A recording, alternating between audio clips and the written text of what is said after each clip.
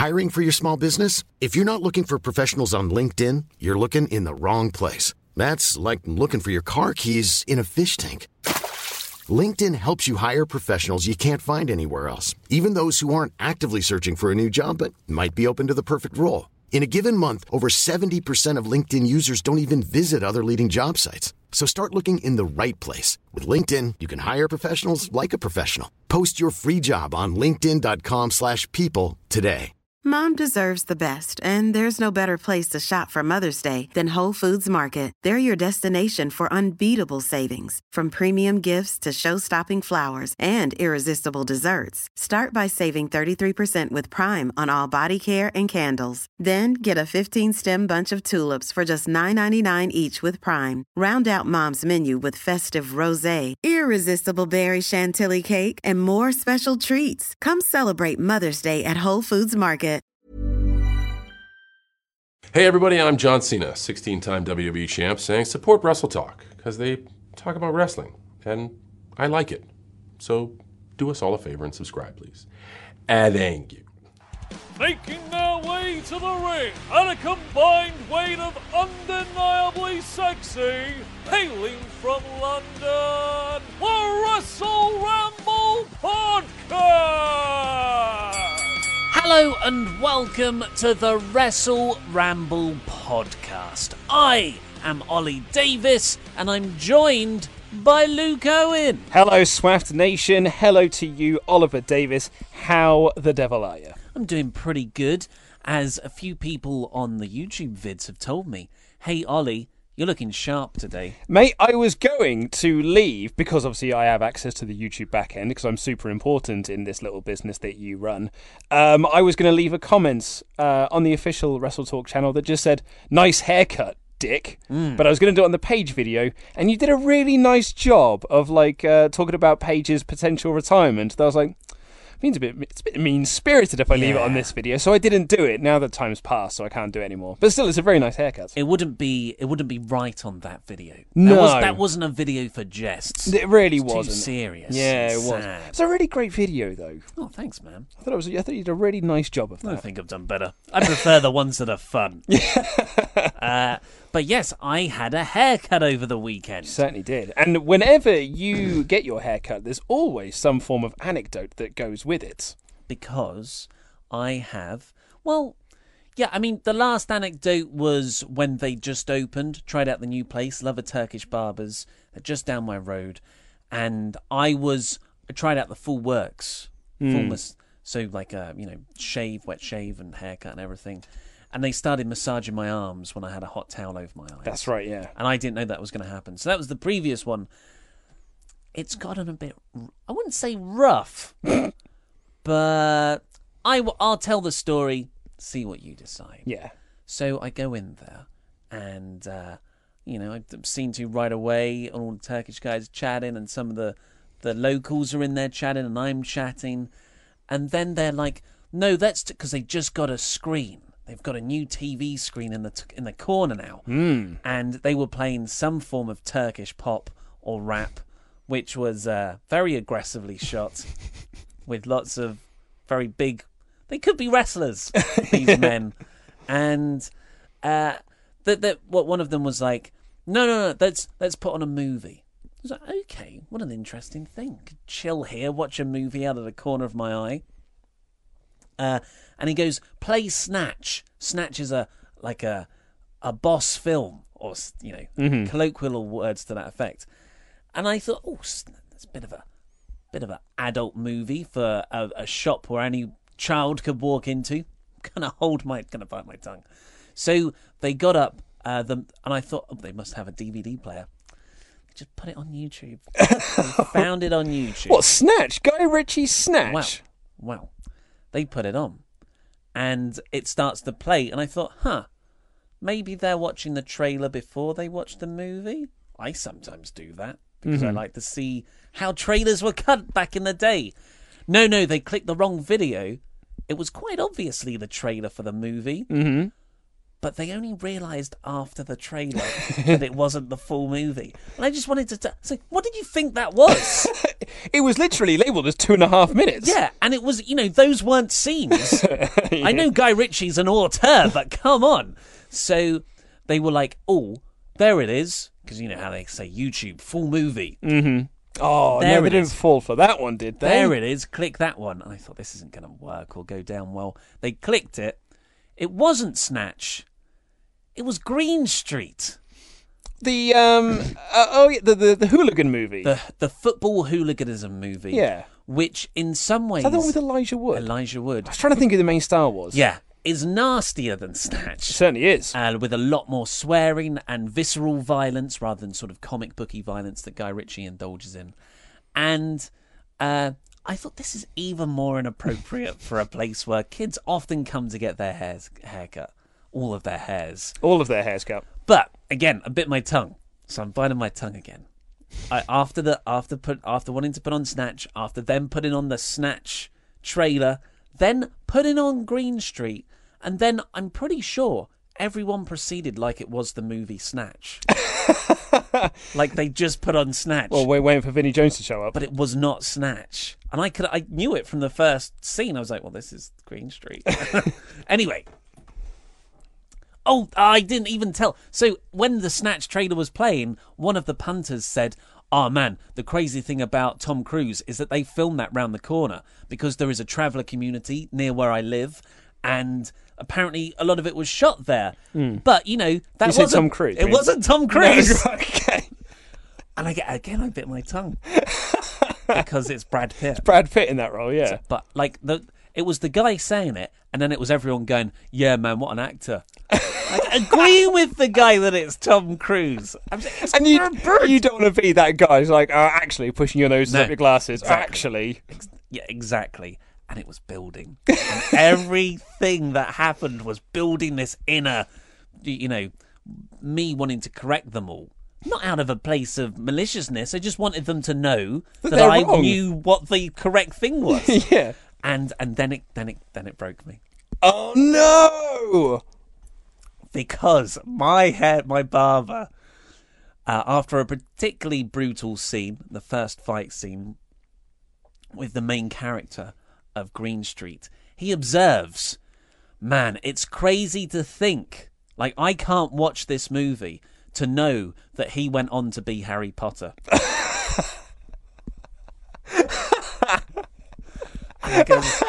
And in my head I was like, where do we start with this? Because first of all, even if it was the guy you're thinking of, he would have been Harry Potter before this movie.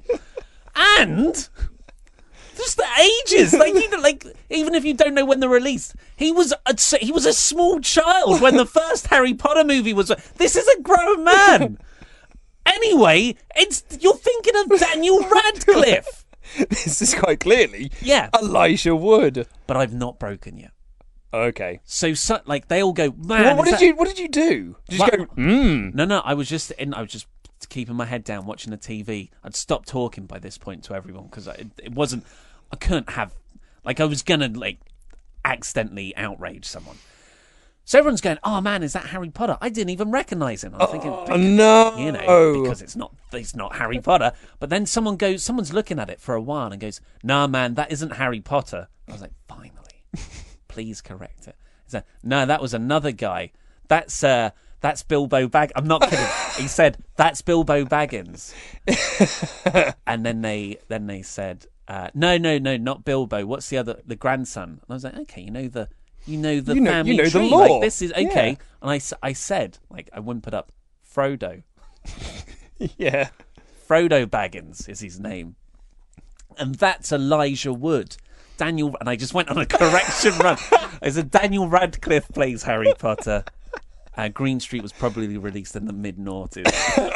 Also, it's Brad Pitt, you numpty. I didn't go back that far. I didn't retroactively correct that far back. Yeah. Also, this is Green Street. But then everyone looked at me like I'd just taken a huge stinky dump. Oh, hang on. And said, who's Nigel Wood?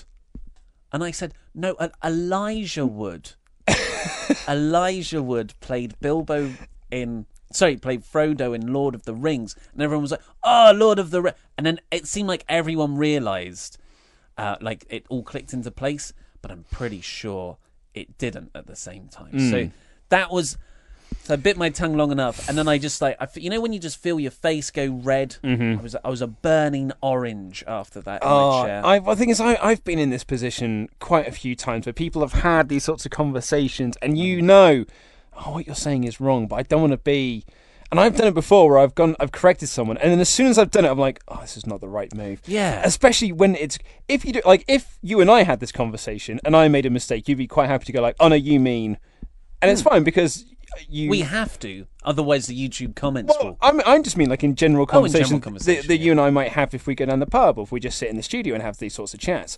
But I've done it with people that I don't know. And that's where it kind of comes matter because all of a sudden you've labelled yourself then as the guy that corrects. However, I would argue that I'm not correct. I'm joining in the conversation. Yeah. You've made a factually incorrect statement and I'm furthering the conversation by correcting that. It's a difficult tightrope of manners to walk. It is. My wife hates it. She absolutely because she's always getting stuff wrong. She's always she hates it because she knows that I do it, and she's like, it's like if she'll say a film quote and get it slightly wrong, so I'll just go like, oh yeah, and then say the film quote correctly. That's aggressive. She's like, you couldn't let it go, could you? Yeah. You couldn't let it go that I'd said it slightly wrong. Yeah. And I'm like, oh no, sorry. It's hard to let those. It's like it's fine if you're out and about and you don't know the people. It's easier to let them go. But when it is a close loved one, yeah, you're just like, I can't sit on this because I need to let you know that what you said, although you don't care that it was wrong, probably. Nope. I need to correct you. I need to show you to know that I know. Yeah. That it's right. Yeah. Oh man, it happens all the time. But that's quite a lot of me rambling. You get your anecdote spot in the outro. Oh, thanks, man. Let's quickly do some iTunes reviews before we get into the proper show. Alex Davo writes, "Great listen for all wrestling fans. All rambling fans. Top pods, lads. Top pod, lads. Keep up the class work." Thanks, Alex. Succinct. Nice one, Alex. Thank you. And Natchi writes, "Give it a go. I didn't think there was any room in my heart for another wrestling podcast, but Luke and Ollie have moved in and taken up permanent residency with squatters. They share bunk beds in the spare room, whilst Roberts is relegated to the sofa downstairs and Rosenberg is out on the streets. Oh. That's what you get for collaborating with the enemy." Thank you, well, Natchi. Sam Roberts has as well, I suppose. Well, that's why he's on the couch. Well, why has Rosenberg been taken out to the streets then? Because he was the biggest shill. He was. He was the first shill. He did become a bit of a stooge, didn't he? Oh, it's a shame Pete because Rosenberg. they're great. They have great podcasts and they're great hosts of their own respective things. But yeah, if you you go to WWE, they turn you into a bit of a robot, don't they? It's sad. Well, you could ask that to Dasha, but she already is a robot. So let's get on with the show. What do you think, Luke? I This mean, is more my theory than yours. I was going to say, yeah, because you definitely felt that at the end of this week's episode of Raw, it was very much setting up a Finn Balor heel turn because he wasn't smiling, which is a very Finn Balor thing to do. More so recently, though. I feel like Finn is too happy, and I wouldn't want to, I want people to be happy. But this is too much smiling for me. He is very smiley now that he's with the Balor Club. He's he comes all three of them are just grinning from ear to ear because they're best buds, getting to hang out all the time. So it must be tremendous fun for them. So you felt that because that he wasn't smiling at the end of this show because he'd been curb stomped into the ground. Sorry, blacked out into the complete and utter earth, that he wasn't smiling, therefore he must be on his way to a heel turn. So maybe you should explain your theory. Good idea. So, Finn Balor is sort of floundering in WWE for a while because he was meant to have the Survivor Series main event, but he Not the Survivor Series, the Royal Rumble main event. The Royal Rumble main event with Brock Lesnar, but that was scrapped because reportedly Vince McMahon doesn't see him as over enough. This led to Balor leading an over campaign on his social media, and we were all like, well, the one thing that would get Finn Balor over is to package him within a faction of Luke Gallows and Carl Anderson, his former Bullet Club buddies. And they did that on the first episode of Raw this year. And Second episode. Are you sure? Oh, no, it was the first. episode. I was thinking of the Christmas Day episode, sorry. So it was the first episode of the year. And we're like, wicked. And you thought it was just a one-off deal. Well, I had a worry it was a one-off deal because the way they set it up just felt like it was fan service. It wasn't like, oh my God, we've debuted the Balor Club. This is the Bullet Club are finding. And it didn't really feel like that. It was just like, I'm Finn Balor. I need some friends. I phoned. Where's Finn Balor? Oh, it was you. And it was like, I need a tag team partner. I found two. And it felt like That a real. was all it was. It felt like a real throwaway thing. So I had this internal worry that everyone was getting very excited for this, and I think I was just trying to like quell expectation to being like, guys, let's not get too excited. This might not actually be a thing. And the reason I thought it was the Christmas Day episode is because I had this big panic. So we re-recorded a lot of stuff over Christmas. And my Finn Balor video of like why WWE are wrong about Finn Balor, saying things like turn him heel, put him in the Balor Club, was going up after the Christmas episode. And I had this worry that on Boxing Day I was going to wake up and I was going to read the Raw reports and I was going to be like, oh, they're going to put Balor with Balor Club, aren't they? And that makes my video seem stupid then. But thankfully they didn't. It just seems stupid on its own. It was just stupid on its own. It was a great video. Oh, thanks, man. So, but Balor's reunited with his chums, and he's so happy on that first episode, the first episode of Raw of the year. And, you know, it seems like it's a thing. They're all still happy, and it's just too much happiness. They're all smiling. Finn's grin is from ear to ear. We just watched Mixed Match Challenge, and he is smiling. He'll walk down to the ring, huge smile on his face, and then he'll, you know, the muscles can only hold up a smile for so long. It starts to sag, and he kind of goes, and he puts it back on again. It seems to me like this isn't just Finn being happy, although I'm sure he is. He seems like a jovial chap. You've seen the photos with him. It's a directive from above of the booking committee or WWE agents saying, be really smiley. Now, this is either because they're just fitting him into a babyface mold where he smiles all the time, like he's beautiful blue eyes. He's a blue-eyed babyface. Or it could be because when someone smiles this much, it's like a tag team. They go, we're never going to break up, man. Yeah. It's just it feels like it's foreshadowing the frown with the Shawn Michaels losing his smile with the barbershop window. Or was that later? No, it was a completely separate event. Those two are not connected. I've just put all of Shawn Michaels' early career in one angle. It's one super angle that created HBK. I mean, let's be honest. He's only remembered for two things. I'm kidding. Right, I'm being facetious. And I just, at the end of this episode of Raw, Finn Balor takes the curb stomp. And Not the curb stomp. Sorry, the blackout. And it was because Jordan tripped him. So he's like, damn, that was annoying. He's been screwed over. The previous week, the Balor Club occupied a kind of tweener role where they just let the Mr. Raj beat up Roman Reigns. And they played heel in the match. They're much better suited for a heel faction. If you're going to go up against the Shield, you want that dynamic there. And when the camera held for so long on Finn Balor at the end of this episode of Raw, it's like 2 minutes. 2 minutes of just on Finn, and that's a long time for TV. And it felt like at first it was a mistake, or maybe they were filling time. But yeah, I think it was because it was almost like Matt Hardy's woken, broken, yes, in the corner, delete.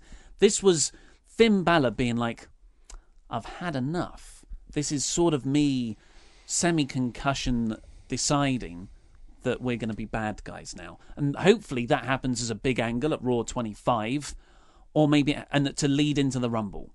I agree with you, because in the sense that I would like to see them turn heel. I've mentioned this before on the show, but I think that a heel Finn Balor is the best direction for him at the moment, because as a babyface, you're so low down. You're under Roman Reigns, you're under Seth, you're technically under Jason Jordan, who is still a babyface. I'm doing big air quotes for podcast listeners. R-Truth, obviously. Yeah. So you're the further you go down, like you just keep falling. But if you turn heel, all of a sudden, you're like the top heel in the company, on Raw at the very least, because who is the biggest heel on Raw at the moment? So The Miz. You forgot Brock Lesnar, sometimes a babyface. Braun Strowman is absolutely. the actual most over babyface. So you're completely right. Yeah. Raw has a heel problem. Yeah, it really does. Yeah, I didn't think of that. So actually, if he turns heel, then he becomes the number one heel on Raw, especially if he turns heel against the likes of Seth Rollins and Roman Reigns, and kind of puts himself back into that main event picture.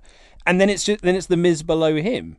And they're never going to push Miz above a certain level at this stage. And quite rightly so. I think the Miz is perfectly suited to that position he is on the card. So this is a perfect chance for Finn to take on the number one heel on Raw. Haha, it's a Raw review looking jacked, man. Raw kicked off with Braun Strowman coming out to the live crowd and saying he's going to tell us a short story, and it was quite strained. Like, Braun is really good at delivering these sorts of lines, but the lines weren't very good. So it was like, a monster among men stood tall over a beast and a machine, and I guess Kurt Angle's music was meant to cut him off, but there was a pause. And then Kurt Angle came out. I mean, it felt like that was his whole story. Yeah. It was a very short story. Like, he was short. not kidding when he said this is a short story. It was like, it wouldn't even be entered into like a short story competition. It was a haiku. A haiku, you mean? A haiku. The wrestler.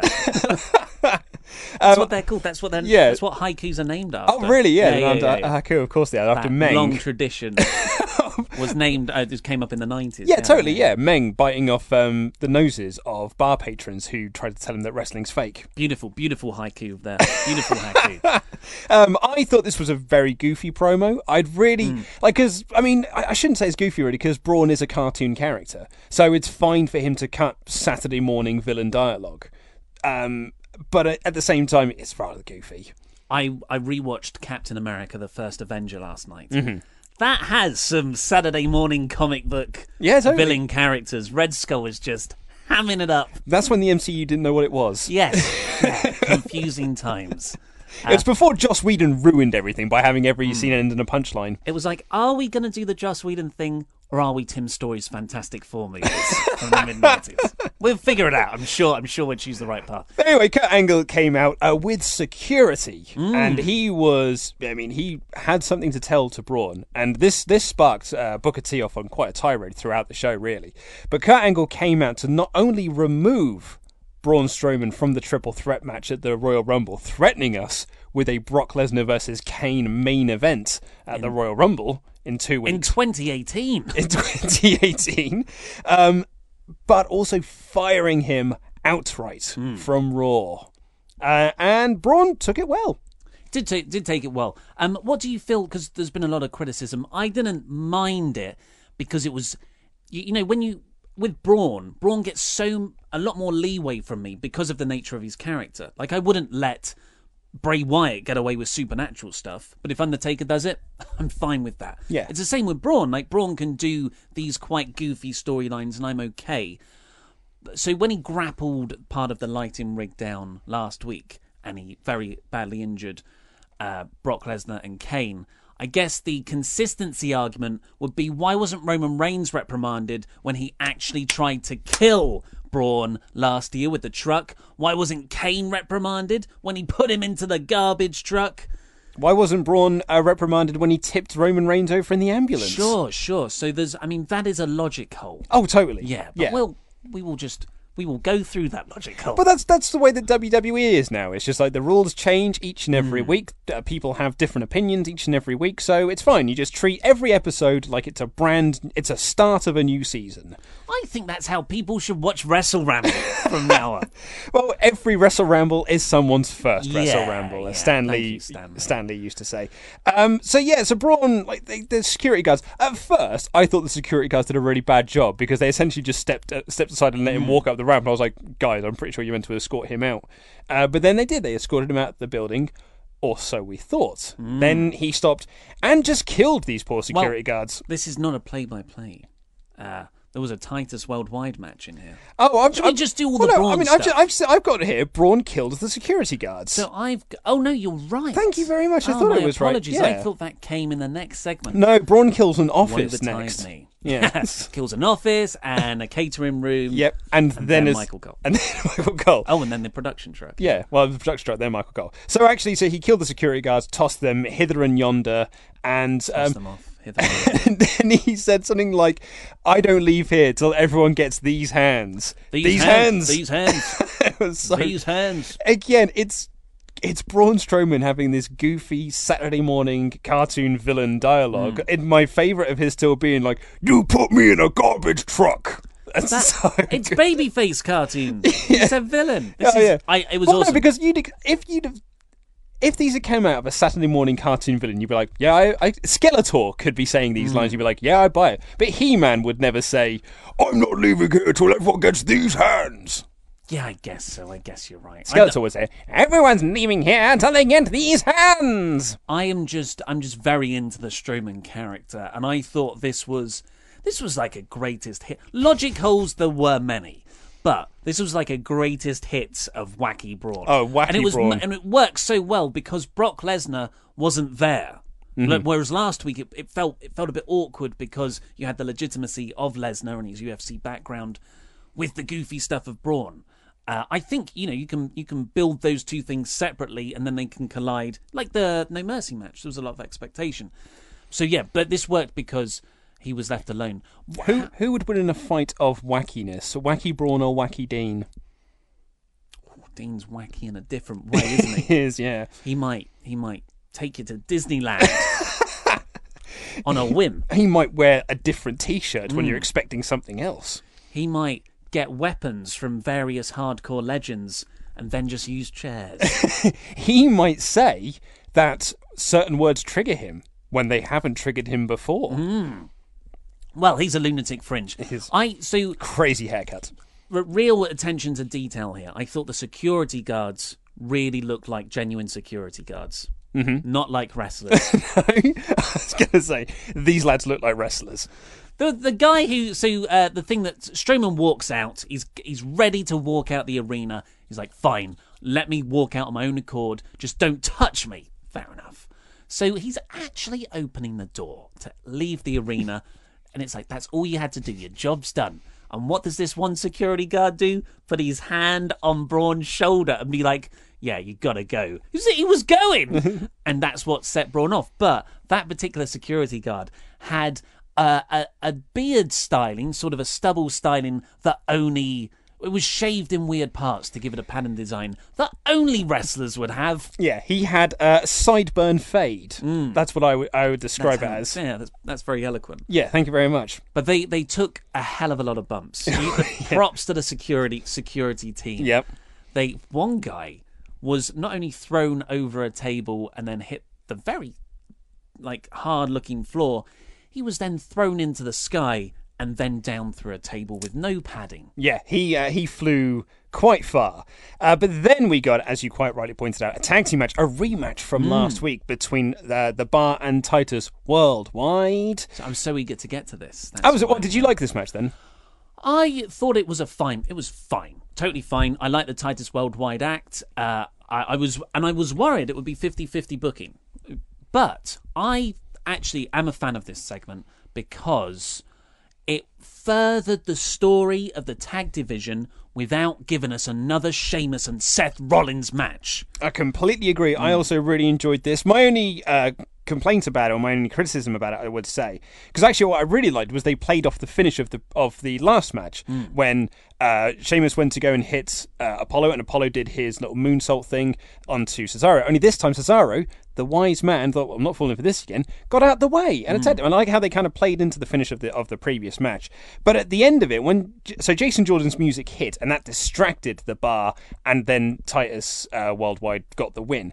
My complaint is that there was absolutely zero focus on Titus Worldwide, which kind of makes their win redundant. Like there's a point in this show when I think it was either Michael Cole or it was Todd Phillips, as I called him on the last show, said, "Well, wins and losses matter here in WWE." And I thought, well, this match suggests that they don't, because Titus Worldwide won here, but all the focus is on Seth and Jason and the Bar. So this win's done nothing for them. They're still in the same position they were before, and they've got 2 clean wins now over the Bar. Well, cleanish. If the Bar win back the titles, then I would hope Titus Worldwide would get a title shot on a Raw. I'm hoping that this elevates them and actually puts them into sort of into title contention. So Jason Jordan, as you noted, was the man who caused the distraction, the dreaded music playing. We've got to look, then we lose the match.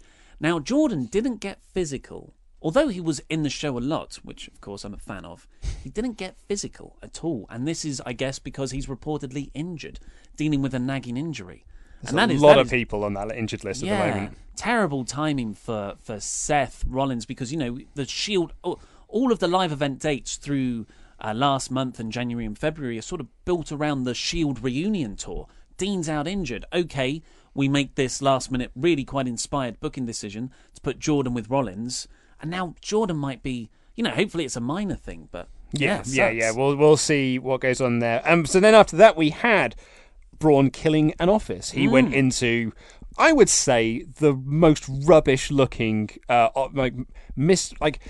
slow sort of designed office. Like, it wasn't even an office. There was a plant pot and a couple of things hung up in a TV. It was porn set levels of set design. That is exactly what I was looking for. Yeah, really rubbish. It was just, it was like, we need to make this look like an office. What can we cobble together in our box of gimmicks that we've got in the truck? Well, have we got a sofa? No, but I have got this ficus. Okay, let's put the ficus in there then. And then would have thought they would have had at least one pure country, pure heart poster lying around to hang on the wall. Well, Daniel Bryan's got all those. Yeah, he's bought them up. So he went into Kurt Angle's office, again doing big air quotes for podcast listeners, and couldn't find Kurt, so he just destroyed the place. Smashed up that TV good and proper. Really good shot. I can't remember what he threw into the TV, but it hit it right in the middle. Yeah. And it obviously broke it. Absolutely, yes. And I thought this was quite cool. And then stormed into catering. And you had this guy run up, like a Godzilla movie, run up and was just like, guys, Braun Strowman's coming. And then he runs away. And everyone goes, bar? Yeah. And Braun comes in, grabs Kurt Hawkins, chokeslams him through a table, scares everyone off. I think Kalisto was also at the table. A masked luchador was at the table. And then the pièce de résistance had a slice of cake. Yeah, so a guy's just standing there, frozen in terror, holding a massive cake with a large bit of cake already pre-cut. Strowman looks at him like he's going to eat the guy, but then he just picks up the cake instead and eats it. Huge pop from the crowd. I personally loved it because I really like moments of comedy in backstage environments like this, and I thought this was a very well-judged moment of comedy. You said it was a bit too far. Yeah, I wasn't massively keen. I thought it did make me chuckle, but I wasn't like that's complete. That's the cherry on top for me. It was more of a like, it's an odd addition to this scene for make him look like this terrifying monster and then have him stop and eat cake. But he's a goofy cartoon character. I should really look at it through those eyes. Someone tweeted me and said that what would have made that, or it might have been a comment left on your Raw review that said like what would have made that moment even better is if the guy holding the cake had pissed himself. Like, wow. Just the camera pans down and he's just got a big wet patch in his crotch. Like, that would have been great, because otherwise, like, he's got no reason to stand there. The guy should have been acting terrified a bit more. He was quite blank terror. Yes. Maybe that's where the comedy fell for me. It's surprising that, because, Vince McMahon would probably love a urination He would joke. love that. That's right up his alley. We'll pitch it to him. We've got that direct line. Yeah, totally. Yeah, that's how they get all of our booking ideas. Next up, we had Cedric Alexander beating Tony Nese. Goldust and Cedric Alexander, still a thing. Goldust wrestled on 205 Live. Yeah. Well, like we said, in gold pounds, he's under the weight. Yeah, that's right. So this was actually this was a fine match, but most cruiserweight things don't get much of a reaction. No, that's it. It's again, it's fine, but no one cares, and because no one cares, it kind of like it drags the match quality down. And I feel now that WWE have done irreparable damage to the cruiserweights division now. I almost feel like I think, as you said, it either needs to be just completely killed or rebranded as something else. Yeah, I agree. Just do what Impact do with the Grand Championship. Just keep renaming it. And change the rules. Just change the rules. We've got rounds this week. Yeah. Do you remember they had... What are the rules? What? Do you remember they had the Legends title that was something, and then it became the Legends Championship, and then became like the Global Championship, and then became the TV Championship. Just do that. Just keep changing the name, because that really got that belt over. So then we had, I don't know if this is my favourite moment of the show, but it's definitely up there. And the camera cuts backstage, and Kurt is just in his rubbish office, not looking much different from its previous rubbish-looking state. There was It's 4 just things now in there. trashed. And he's talking to Rudy Charles, the best referee in WWE, and he's like, "Well, this is insane. I don't know." He actually said, "We might have to call the SWAT team." I just like, just keep. I want more of this. I don't care about the wrestling this episode. I want more terrible acting and stupid dialogue. And like Kurt's delivery. SWAT team. Go back and watch this segment because Kurt's delivery is.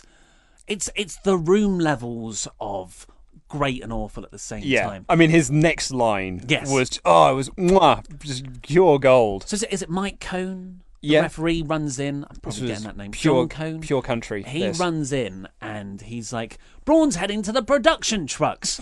And Kurt goes, "Oh God, those trucks are worth $12 million. And it had high mark. it was that level of tone. Oh, man. I'd love that line. I love Kurt's delivery of that line. WWE have peaked. This was WWE's version of Wrestle Kingdom 12. Yeah, this was like, it's every reaction you've seen in a Michael Bay disaster movie. When they're just like, the asteroid's going to hit, and someone stands there like, "My God, there are 12 million people there." But it's nowhere near as good as that. It was just, "Oh God, those trucks are worth $12 million. It was like one word. Yeah. Because he mumbled hard. I love that line. He also butchers Stephanie McMahon's name in a little bit as well, because we'll come on to that. But anyway, so Braun then continues his tirade. He goes to the production trucks that are worth $12 million. He walks in and throws some bits of paper around and says great lines like, "What does this button do? If I push this button, does the show go off?" It felt like when you take a school around a TV production studio and you just got that one kid. There's actually even better, Home Alone.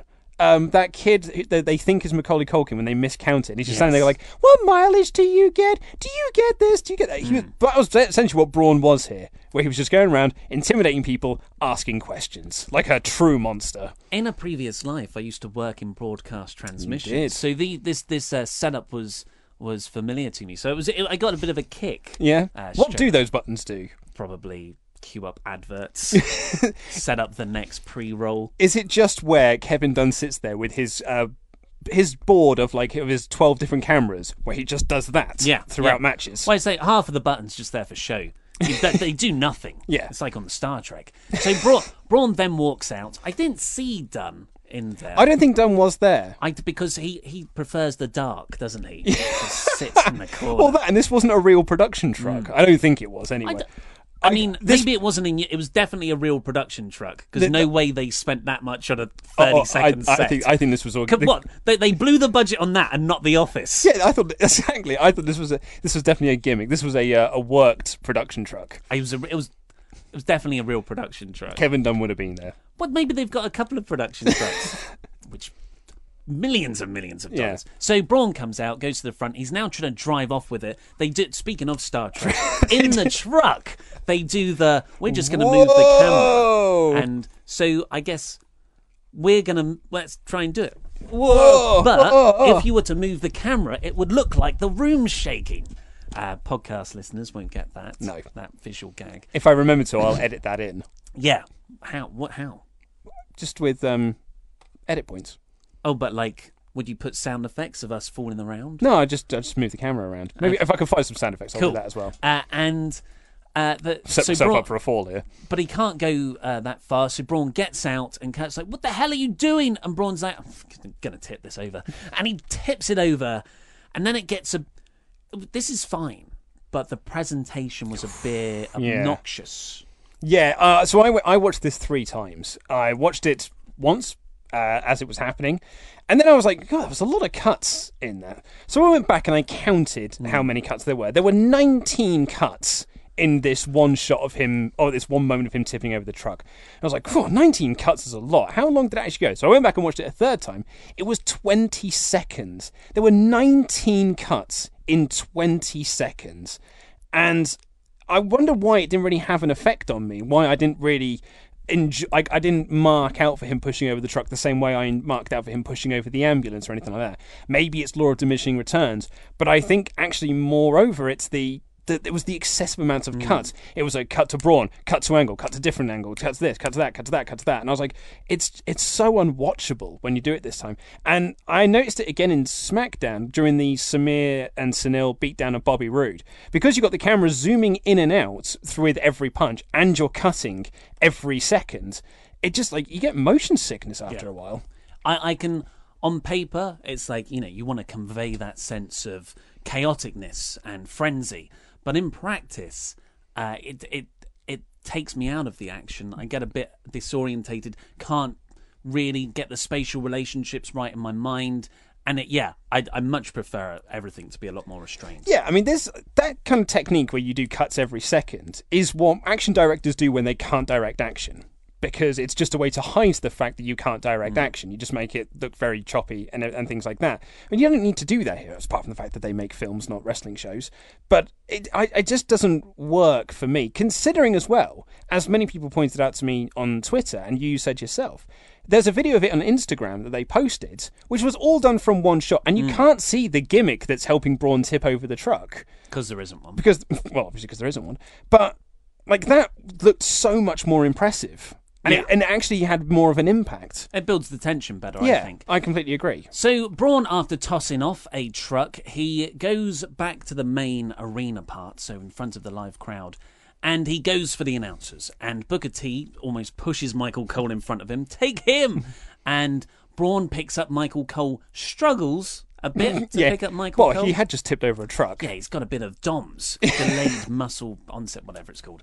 And he goes to, do something horrible to him. But Kurt comes out and he's like, I've spoken to Stephanie McMahon to stop this. You're rehired and your match is back on. Thank God Steph was here to save the day, because incompetent Kurt Angle can't do anything right. But you know who can? Brilliant Stephanie McMahon. She can do everything right. Yeah, so this was WWE, Kurt... Brilliant delivery of that line aside. He hasn't been a good Raw general manager, has he? It's been nice seeing him back, but the same thing happened to Mick Foley. WWE, unless you're a McMahon or a Helmsley, or Brian's been very good, but it is a thankless task to be an authority figure on a Raw or SmackDown show, because you're not going to get booked with any credibility unless you are a McMahon. Mm-hmm. And it's exactly what happened to Mick Foley. It's what's happening to Kurt Angle now. And he's made to look like a doofus and a lackey. Yeah. So. And that really does undermine everything that Kurt does from then on. Which also, as highlighted later on in the show, but I'll come on to that perhaps. So anyway, Braun then, Kurt Angle says, you're rehired, you're back in the triple threat match. Braun decides that he's not finished with Michael Cole. These hands. So he picks him up and he throws him onto, I would say conservatively, 100 people who just caught him in the safest manner possible, and then all sort of fell over backwards very slowly. And one of them shouted very loudly, "It's all right, we've got you." That's what security guards would do. Yeah, I know, but they're all meant to be taken out by the sheer force of this... Of 180-pound Michael Cole. 100-pound soaking wet man, just thrown into them. So it almost felt like, I was like, wow, Michael Cole's not on this show. We can't be on the rest of this show. If you're going to sell the devastating nature of him falling down a little bit, very slowly, who's going to provide commentary? Who is providing commentary, Ollie Davis? Well, guess who I found backstage? Who'd you find backstage? Todd Phillips. Oh, Todd Phillips. Oh, thank God Todd's here. Yeah, good old Toddy. He came out. I swear, if I close my eyes, I wouldn't be able to tell the difference. There was a hilarious moment. I got a tweet from someone yesterday saying, it was hilarious when Michael Cole said this line. And then someone was like, actually, that was Tom Phillips. And they were like, and I actually thought, I couldn't tell the difference. I think I prefer Phillips just because he's got more credibility just because he hasn't been around as long as Cole and stupid heel turns and whatever. Mm-hmm. But yeah, again, why is Tom Phillips backstage? Yeah. It just opens a few more questions than it's worth. Why not just have... It would feel like it was a bigger deal if Corey and Booker T were like, oh man, we weren't planning on that happening. We're just going to have to lead the rest of the show ourselves. And it would have really been awful to have Corey... I mean... Yeah, I think I could just gone for Corey and Booker doing commentary. Although it does bring to mind. Do you remember it was the Raw after WrestleMania when Brock F5'd Cole? and then like the commentary team was completely destroyed, and they sent poor old Byron Saxton out there to commentate on his own, and it was among the worst hour of TV ever because, I know you're a big defender of Byron, but this was before the Saxman. This was before the Saxman had found his character. This is when Byron Saxton was just, hello, my name is Byron Saxton. And and then because it was so bad, they had to send Jerry Lawler out as well to be like, "Can you go save this? This is horrendous. Please go out there and save this." So maybe you would have had a little bit of that, but yeah, Tom Phillips coming out and being like, "Oh, hey, I wasn't planning on being here." Well, thank God you were here because we need a play-by-play commentator. Then spent the rest of the time going like, "Well, I don't watch Raw." Yeah. So like, why were you there then?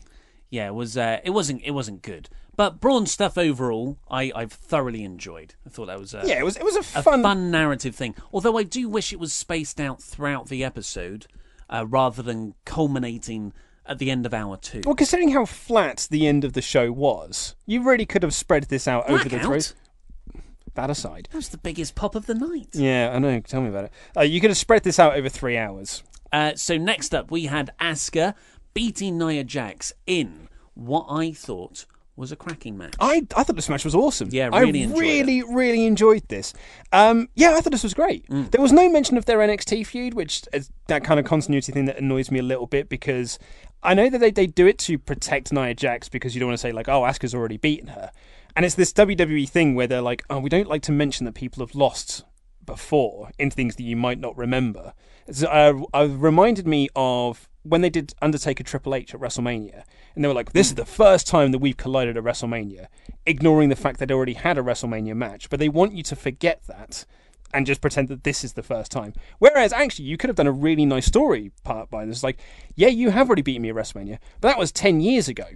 And look at all I've done in these last 10 years. I'm a completely different wrestler now. You could have done this with Nia Jax. Like, yeah, you did beat me in NXT, but look at the domination that I've had on Raw, and now you don't stand a chance against me. And that builds Nia Jax's character up more than her just being Nia Jax.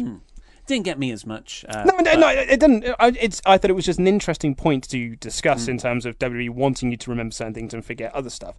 But aside from that, I thought this match was great. Really good match, decent, fast-paced. It felt like a war at times, and I was a fan of the finish. I haven't really seen that spot before. Nia is on the ring steps on the outside, sort of facing the turnbuckle, and Asuka kicks either her leg or the steps, causing Nia to fall down in between the gap of the ring and the ring steps. And it just looked really brutal, made a big clanging sound as you get on the ring steps. And Asuka gets in the ring, Nia follows, but the referee deems she cannot continue the match because she can't stand up. Protects Nia, Asuka gets a win, she's undefeated, and most crucially, this made me want to see a rematch. I've written here, I'm really looking forward to a pay-per-view rematch because I think this match would be even better without the ad break in the middle. I'm really excited to see this as a pay-per-view match. Great Booker T line in this match where he said, and I quote, Asuka's winning streak could be on the line here. You dolt, it's always on the line. Yeah, Booker T. What more is there to say? I've got some more to say. Enzo Amore came to comfort Nia backstage afterwards, saying to Alexa Bliss, no, I've got this. So, yeah, Nia sent Alexa away.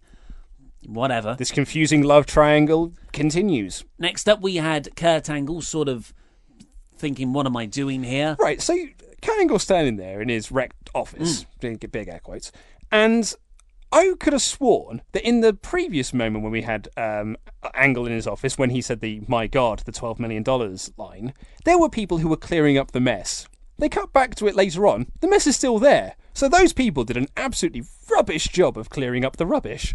Fair enough. And was that what you were thinking of that all the time through this segment? Well, no, because it's awfully messy in there. No, because Jason Jordan was absolutely awesome in this segment. Jason Jordan walks in, and it's almost like he's blissfully unaware of everything that Braun has done and the terror that Kurt Angle, his father, has faced here.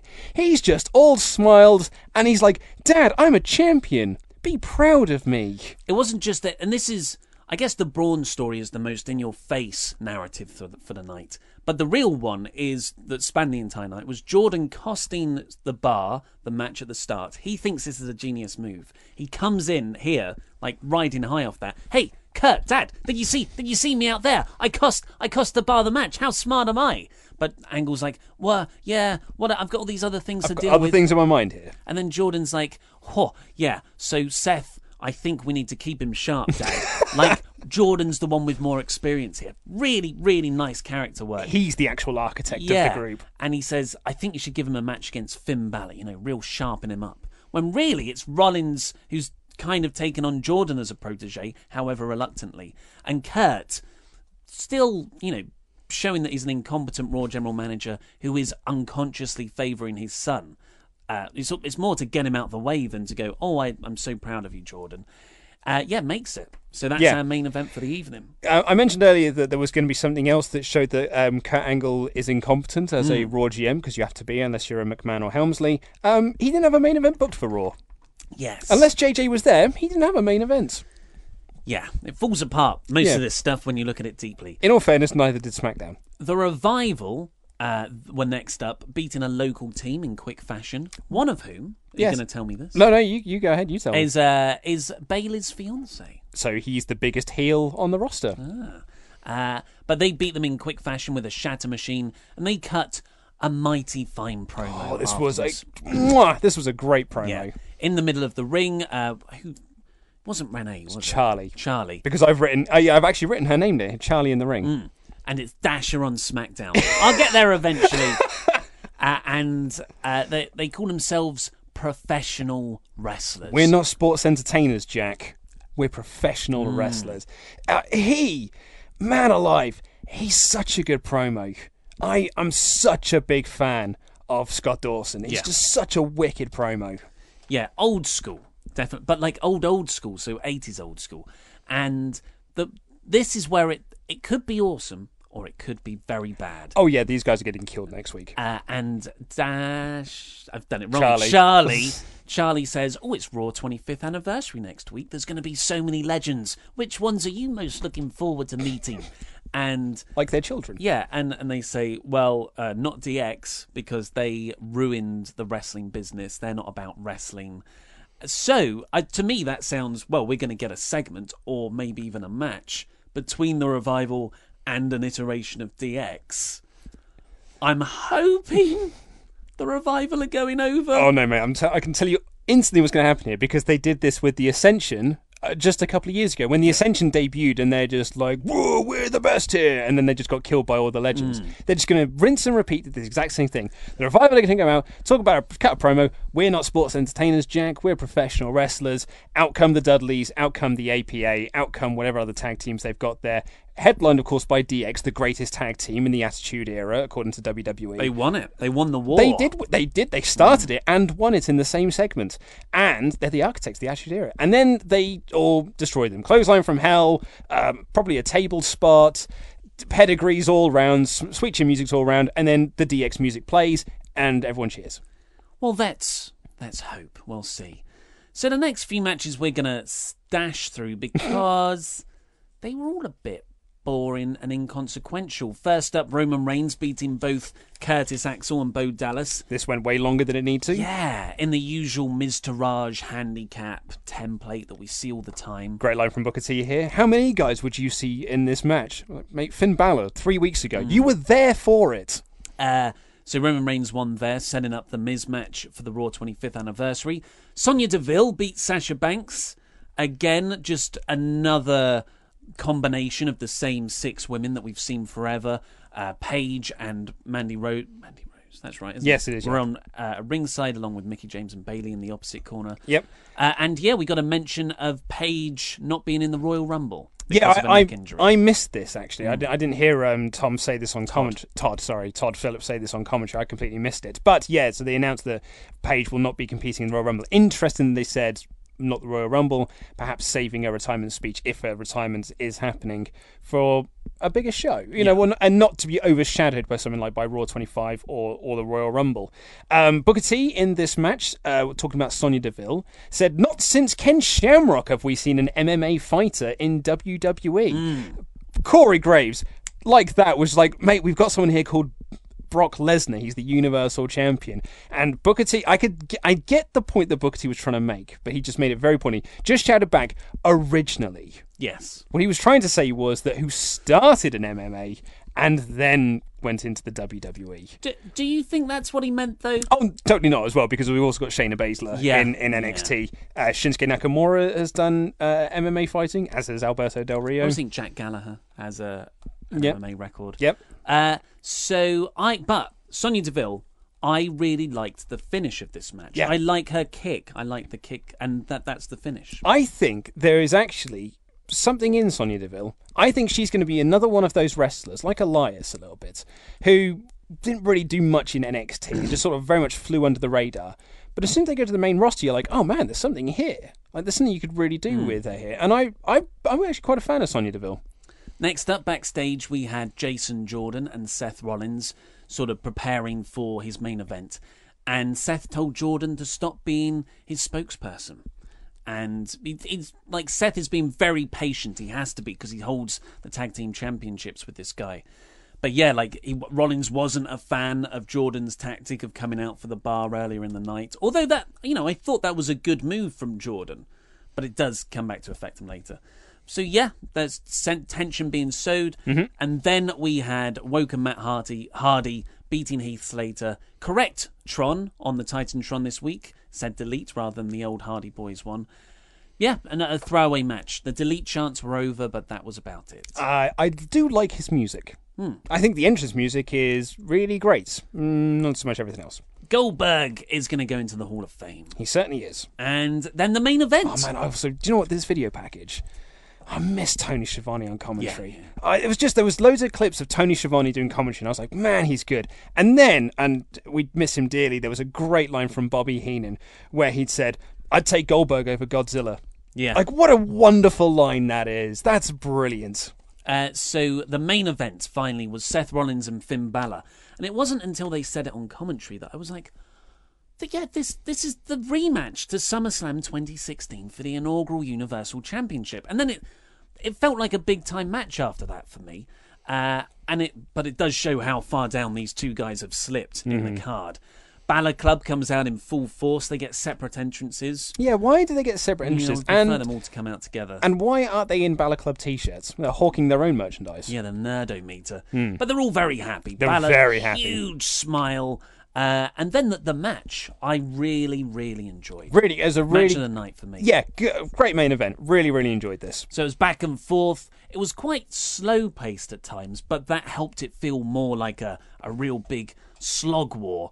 And then there was a weird botch near the end, which apparently wasn't a botch. It looked like a botch. I was going to say, this wasn't a botch. What had happened was I think it was Finn hit a move, they did a reversal, and he got Seth into a pin. The referee went down, realised he was out of position, but he'd already gone to put his hand down to count the one. Then realised he was out of position, so then used his hand to move himself into position. So that looked like it was the first count, and the crowd thought that was the first count. Then he counted 2, and then Seth kicked out.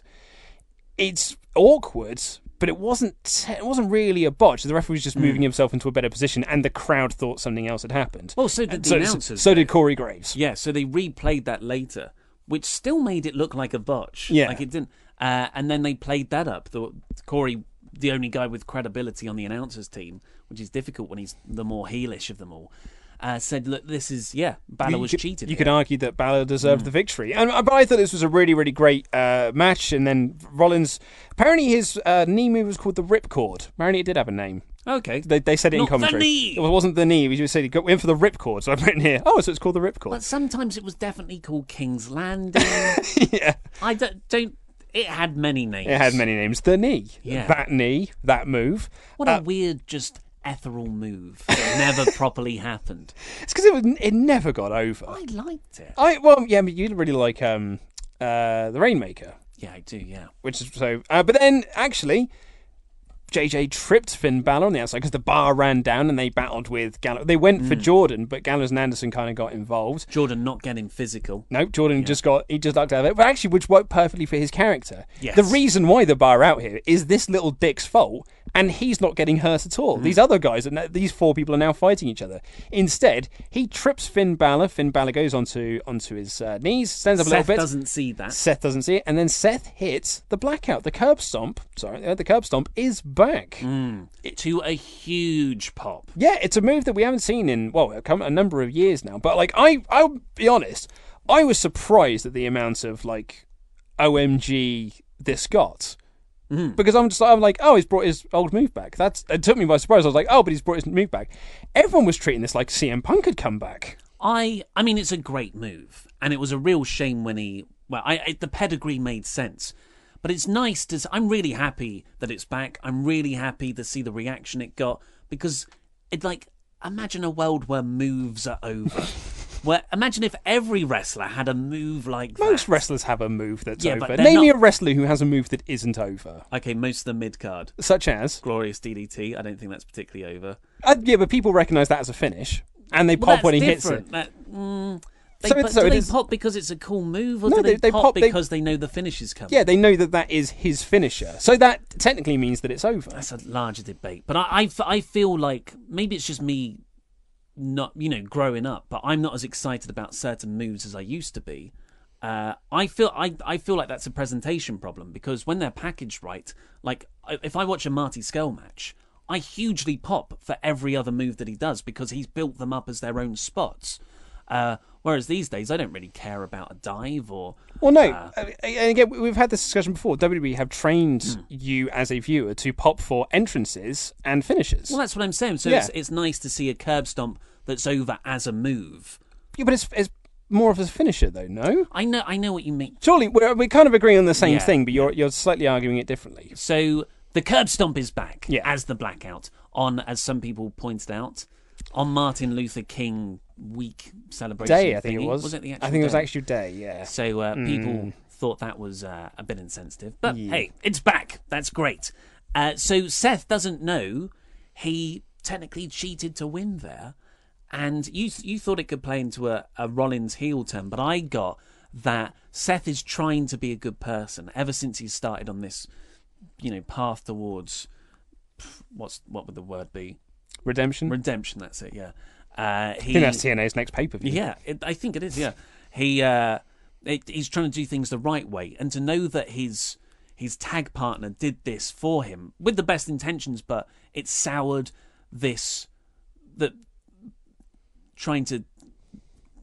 I'm not doing this well. Because it was the SummerSlam 2016 rematch that he lost, and now he's won this rematch. I felt like this was a big deal for Rollins, but just as equally, Jordan's probably sitting there thinking, I didn't do anything wrong. I helped my tag partner. Yeah. And that's why it's so interesting. That's why I really like Jason Jordan. He is my favourite thing on Raw at the moment. So I'm really, really enjoying his storyline. And his work with Seth is so great. And then they held on Balor for ages, which made me think they were going to do that heel turn. The Wrestle Ramble will be right back after these short messages.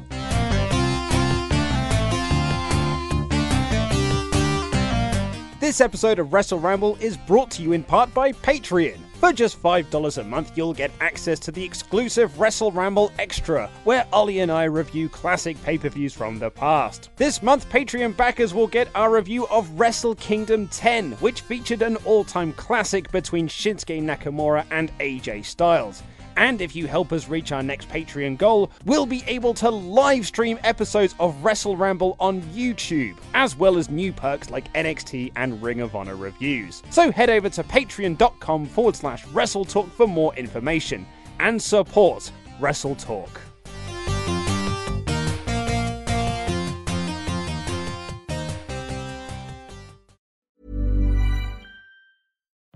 Life is full of what-ifs. Some awesome, like what if AI could fold your laundry? And some, well, less awesome, like what if you have unexpected medical costs? United Healthcare can help get you covered with Health Protector Guard fixed indemnity insurance plans. They supplement your primary plan to help you manage out-of-pocket costs. No deductibles, no enrollment periods, and especially no more what-ifs. Visit uh1.com to find the Health Protector Guard plan for you. Hey, I'm Ryan Reynolds. At Mint Mobile, we like to do the opposite of what Big Wireless does. They charge you a lot, we charge you a little. So naturally, when they announced they'd be raising their prices due to inflation, we decided to deflate our prices due to not hating you.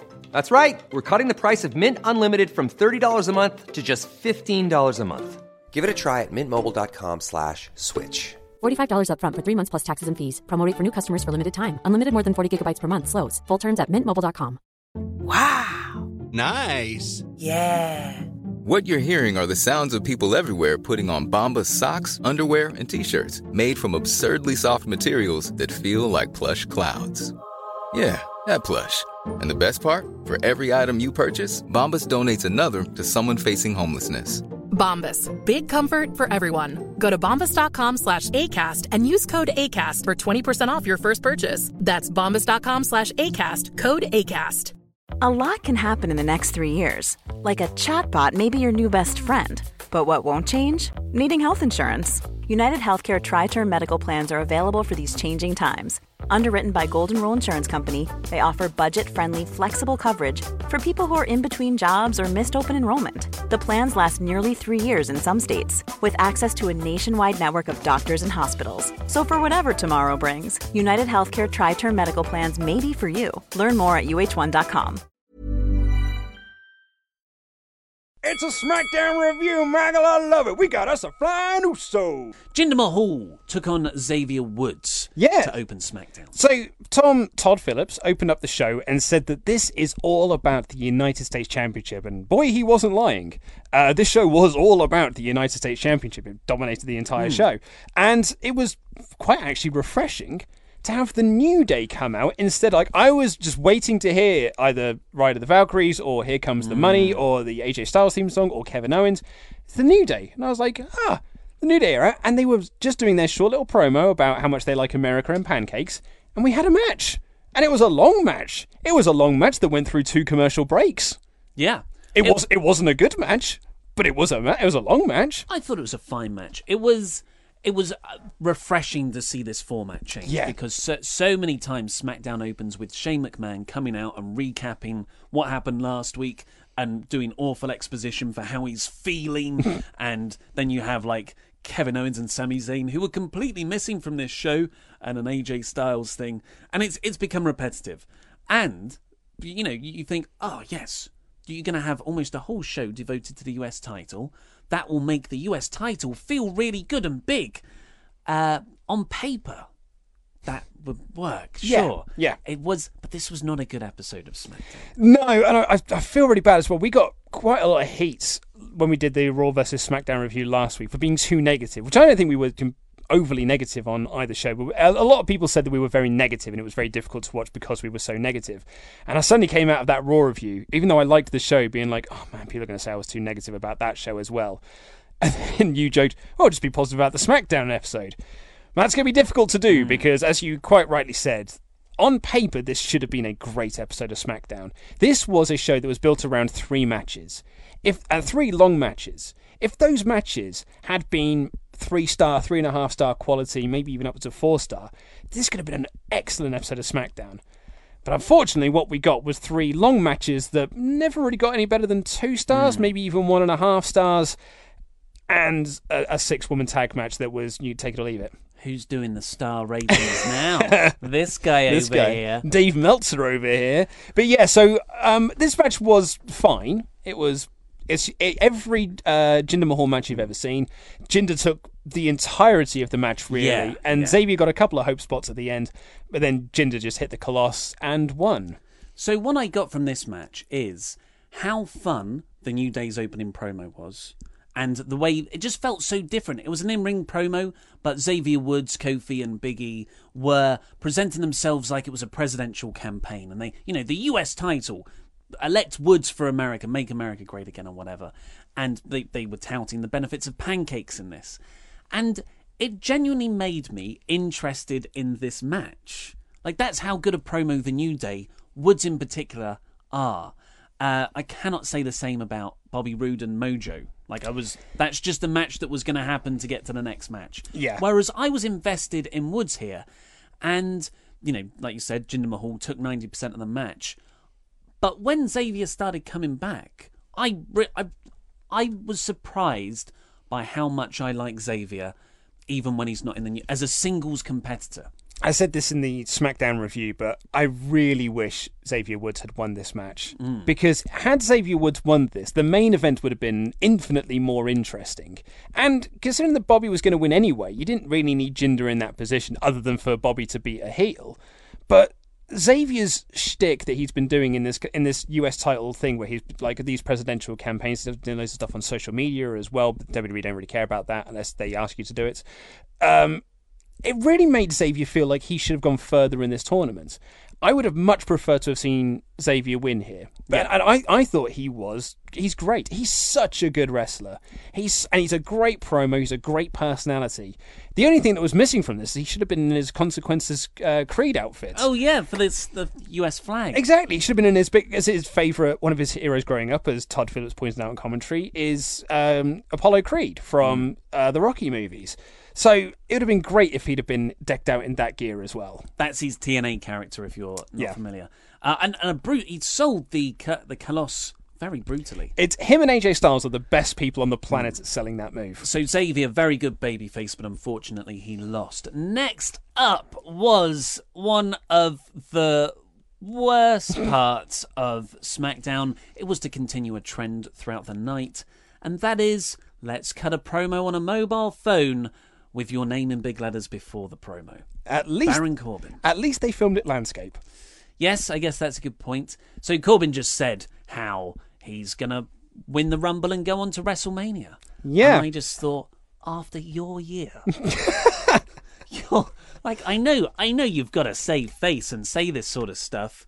You know, that's the idea. Everyone should be vying for that top spot, but I don't see Baron Corbin winning this Royal Rumble. It was so far-fetched, it was ridiculous. I don't think I see Baron Corbin winning any Royal Rumble. I'm going to go on a limb here, and people can find this video in 20 years' time, because the internet will always be around, because there's no nuclear apocalypse or anything like that.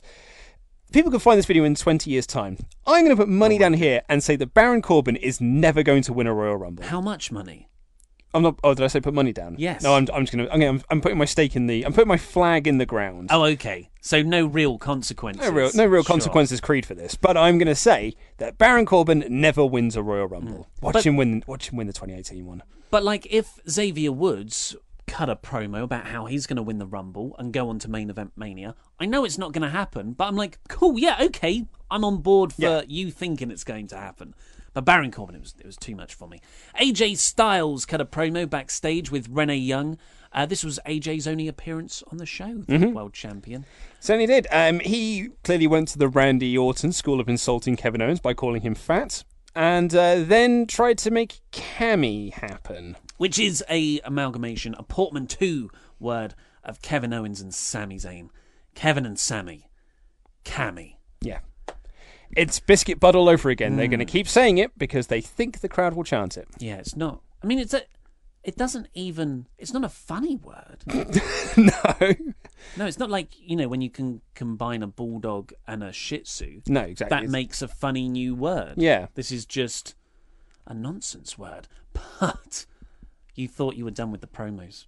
Oh no, we got more promos, mate. You got all the promos. You want promos? We got promos. It's more promo than ever. All of the SmackDown women not standing in a row, but in segments after each other in this mobile phone format. I gotta be honest, I like the mobile phone thing. Not this way. No, I liked the content aside. I liked the fact that they were filming these on like WWE live events. It just made it feel like these guys aren't. They weren't. They were. No, this was all of the women's promos were done in the same locker room. Oh no, yeah, I'm talking about like the Randy Orton and Baron Corbin and Shinsuke Nakamura ones, because like Randy Orton was standing inside a WWE live ring. Like I really liked that of doing it, but yeah, they were all standing in the same room. Just like you could have just put a camera there. And they like. If you could see the light and the backdrop, and all they did was change the colour of the light depending on a babyface or heel was cutting the promo. And it's like you said, you've got the light set up, you've got the backdrop set up. Use an actual camera. Yeah. But that is nitpicking. But the only reason we're nitpicking and that stuff is obvious is because this was really bad. the whole point of the mobile phone is to make things feel a bit more realistic, like the Mojo Rawley promos on social media and Xavier Woods. The Baron Corbin and Randy Orton ones, I agree, they do feel a bit more real because they are like backstage and walking around in the ring. But these ones came across as so fake, and they were so short, so it was just each woman going, here's my catchphrase. Yeah. Here's my catchphrase. I'm going to the Royal Rumble. Feel the glow. Ruby Riott. I really like Ruby Riott, but because all these were so bad, and because they're all together, it really stuck out how bad they were. Just the fact that Ruby Riott was obviously looking at herself in the screen rather than the actual camera, because her eyes were slightly looking to the right. That annoyed the hell out of me. It annoyed the heckings out of you, didn't it? What I will say, though, and this kind of ties into your point you made about Xavier Woods, I really liked Becky's Hers promo. was the best. Hers was far and away the best of the lot, and it really made me invested in her in the Royal Rumble. And I don't think that Becky is going to win, but I really want to see her win now. She got the biggest pop from the live crowd as well. As well she should. She's brilliant. But I thought this was real bad. Like, it wasn't watchable. Then we had the second United States title tournament match. Bobby Roode beating Mojo Rawley. Yeah, this kind of started off hot a little bit because you had Mojo hit this really nice back elbow, and then he did the pounce, and the referee nearly got in the way.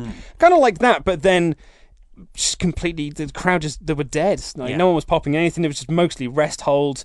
Roode came back in like the last, 10 seconds and hit the Glorious DDT and won. Yeah, it was like 3 moves off of, have I got it here? No, I haven't got the play-by-play. But it was the last 45 seconds. Bobby Roode took the match and then won with a Glorious DDT. Yeah, it was a really nothing match. It was a real shame, to be honest. And it's kind of been indicative of Bobby on the main roster, really, which is just what has Bobby done since coming up to SmackDown? He has had matches. Yeah. He's just had some matches. Nothing has really been above... I'm doing the star things again. Nothing's really been above 2.5 stars. He's just had a load of matches. Mainly with Dolph Ziggler. And it's just such a shame as well because he's so good. He can have really great matches if he's given time and a really great storyline that you can sink your teeth into. Hopefully coming out of this show, if the storyline is going the way that most people think it is going, then he can get something he can get behind it, and the WWE will be able to put some time and effort into. But for now, this was very much just it was a match. Yeah, the problem is we know that it's frustrating because we know his character stuff is there, but at the moment he's just being presented as a theme tune and a robe. Yes, and so there's nothing to sink your teeth into. And kind of back to my point as well about I wish that Woods had gone through in the first round because Jinder Mahal went through. Going into this match, you're like, oh well, Bobby's winning then because the babyface has got to face the heel. Whereas if Woods had gone through, it would have cast a bit more doubt on who was winning this match, which would have made it slightly more interesting. Yeah, anything we'd want here. I thought Mojo was good in this, though. I'm really enjoying his heel work. I know you said last week you want him to change his entrance. I don't like his entrance, but I think he's doing enough in his facials where he's angry enough where I'm not like, oh, this is hype fun. This is hype.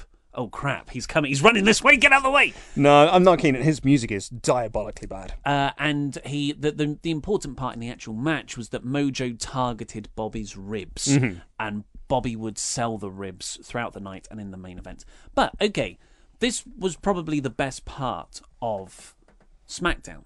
Because after the match, the Singh brothers jump Bobby, who won, and then Jinder comes down and he's like, I'm going to face you and I'm going to win next week. Did you notice that one of the Singh brothers hurt his ankle? No. So they beat up Bobby, and this is when I had to go back and re-watch the beatdown, where it was like zooming in and out and lots of cuts. It was difficult to watch a second time. When they dove out the ring, Samil... it was. I went back. I double checked. Yeah, he got out the ring very awkwardly and landed, and basically fell over when he got out the ring, and then was hobbling. And Samir had to grab him and carry him back up the ramp. So I'm sure it's not a serious injury or anything like Hopefully that, but not. Yeah, I think he just probably tweaked his ankle Maybe a little bit. Sprain. Yeah. Jinder says that I'll face you next week. Bobby's like, hey, I'm a babyface. I'll fight you now. Hometown crowd, yes, crowd. And the crowd really wanted to see this. Jinder, of course, being a heel, is like, cartoon villain. I'll do it on my time. And I'm in the back of my head, I'm like, I know where this is going. It's going to be next week. They've already announced it for next week. It's the go home to the Royal Rumble. But then the Singh brothers look over Jinder's shoulder at something you can't yet see, and they're looking worried. And it's Daniel Bryan, and Daniel Bryan's like, well, we're going to have the match tonight. And I was like, I didn't actually expect that to happen. It was funny as well, because when Rude said, let's do this tonight, my thought was like, yeah, that's going to be great. That sets up a really nice show-long storyline of finishing off this tournament. The crowd weren't expecting it. That'll get a nice big pop out of them. And then Jinder was like, ha ha ha ha, no. And I was like, oh, you dastardly heel. But you're right, as soon as Bryan came out and made the match, I was like, cool, I'm actually looking forward to the main event now. So then we had the Randy Orton promo that we've already mentioned on his phone. Yep. And then we got Do you want to take a guess at what happened in this match? With a women's match, you say? Yeah. What? Probably it's some combination of the Riot Squad versus Charlotte, Becky Lynch and Naomi, I mean, right? that's exactly what happened. But, like, you could... I pretty much wrote down my notes for this match before the match had even happened. I was like, the Riot Squad won, though. Well, the Riot Squad did win. I think that was the only bit I hadn't filled out, which was that babyfaces dominate early, heels cut them off during the break, heels have rest holds, hot tag, and then you can just fill in the rest of it. This time, it was Ruby Riot's sheep shot on the outside to Naomi, and Liv Morgan hit the whatever her finisher is and won. A very Harley Quinn, Liv Morgan. She's all her mannerisms and stuff in the ring she's emphasising the Harley Quinn side of her character more. And as someone pointed out to me on Twitter, who's the one... Remember I told you about this the guy that got really annoyed at us when we said that Liv Morgan wasn't ready for the main roster, a point which has more or less been proven. But he pointed out, quite correctly, that Liv Morgan is undefeated on SmackDown at the moment. Whoa. She's the only member of the Riot Squad that is undefeated. No, Sarah Logan. Sarah Logan. Sarah Logan. I'm gonna win Rumble. With gay meat. Far and away, she was the worst promo in that segment. Her and Tamina were... Like, Tamina cut a promo, and I forgot that she'd cut a promo. Let's not... Yeah, Tamina run away with that one. At least Sarah Logan's got the fun accent. So Ruby Riott is bloody great, and Morgan pinned Naomi for the win. So this is the same match that we've been having for well over a month now. 2 weeks ago, we had this exact same match, but with the Welcoming Committee. So why... So not the exact same match. 6-woman tag, same match. So you're heading into the Royal Rumble. You have the first ever women's Royal Rumble. Why would you then put all of the women's, on both brands, all of the women's division in holding repetitive patterns? So the women's Royal Rumble match now isn't something that I'm excited to see people go up against each other for. I'm just curious about who the winner will be. Yeah. I'm not excited about seeing, this dynamic's going to play off this dynamic. Of the like 20 women on the main roster, the only storyline is Asuka, Nia Jackson, Alexa Bliss. Yeah. And Alexa Bliss isn't going to be in the match. No, so she's a champion. But I suppose you could argue that it's SmackDown against the Riot Squads. I suppose in a way, Yeah. but it's been a storyline that has been just pummeled into the ground. That there's no interest in it, quite frankly, and. Yeah, maybe there's something with Absolution on Raw, but I can't see what their storyline is. But that's been derailed because of the unfortunate Paige situation. Yeah, unless I guess it's just Raw versus the Absolution. Maybe that's what the storyline is. But you're absolutely right that you look at the Men's Royal Rumble throughout history. It's always been about there's like 5 or 6 different stories that are going into this that are all going to like build up and they're going to pay off into WrestleMania matches. Here, it's just that this is literally going to be women having a Royal Rumble. Yeah. Which is a shame. Which is a real shame. Such a shame. So next up we had the Usos cutting a promo. We had Nakamura doing his Royal Rumble promo, which was fine. Oh, was that? I've got that as after this. Yeah, another backstage. Oh, no, you're right. So it was after this, yeah, sorry. So the Usos are backstage with Dasha, not Charlie. Oh, well, I mean, I've written here an animatronic from It's a Small World. She's bad. She was another level of bad here. Oh my God, I went back and rewatched this, says how bad she was. It was just... These women are in the Royal Rumble. And now, welcome the Usos. Segway. But the Usos cut a promo, which was not their best. It was a bit annoying. They were sort of, am I Jimmy? Are you Jimmy? I don't care for that stuff. And then Gable and Benjamin jumped them from behind, and they said, "I've got 2 words for you." No, it said, "No, I know what your names are. What you're called. Former champion." Yes. So good heel work there. I would have preferred a bit of a bigger beatdown, seeing that, you could create a proper blood feud thing going into the 2 out of 3 Falls match. But yeah, I mean, if the Jey Uso DUI arrest reports are to be believed, which happened over the weekend, which they're official, I guess, WWE might potentially take the titles off the Usos at the Rumble. Yeah, someone pointed this out on the Wrestling Observer board. They kind of mentioned that Zeb Coulter had told a story on his, or Dutch Mantel, I should say, had told a story on his podcast, because of course he's got a podcast. Everyone has a podcast these days. When Jack Swagger got busted for weed, I think it was weed, when he was driving under the influence. And that was just when they were building him into that big world title program with Alberto Del Rio, when he'd just been partnered with Zeb Coulter.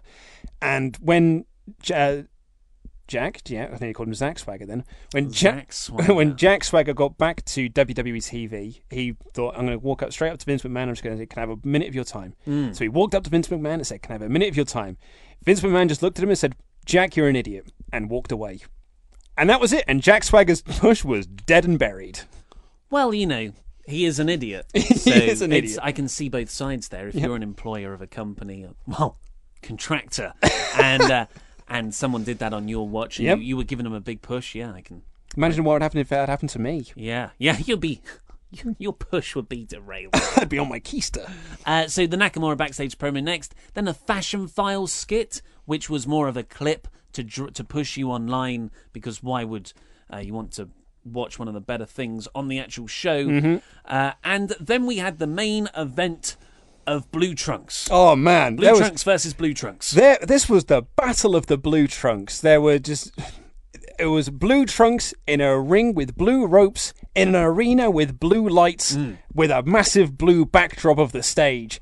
As I said in my SmackDown review, there was more blue than the top shelf of a newsagent. Nice. Blue Meanie was probably at home with a tear in his eye. Yeah. And this is what the Blue World Order is finally here.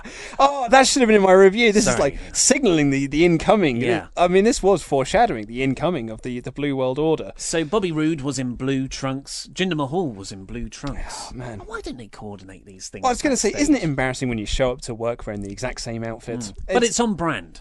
Yeah, it is on brand. It is SmackDown. Yeah. Shane McMahon and Daniel Bryan came out to ringside with the United States belt on a little podium thing. So that was nice, made the belt feel like a big deal. And the belt was always there. Oh, was it? The belt was there. The belt was there, but they came out to sit next to it, yes, so they could then present the winner, which I like as well, because that makes it feel like it's a big deal that your employers, technically, or your contract, take the belt in and present you with this vacant United States Championship. I really liked that aspect of it. So by this point, I'm willing. Like, SmackDown is not dead for me. There were bits I really found boring and didn't enjoy, and it was pretty below average by this point. But I thought, if these two, have a semi-decent main event, this good work for elevating the United States title. Unfortunately, they had a rather tedious bout.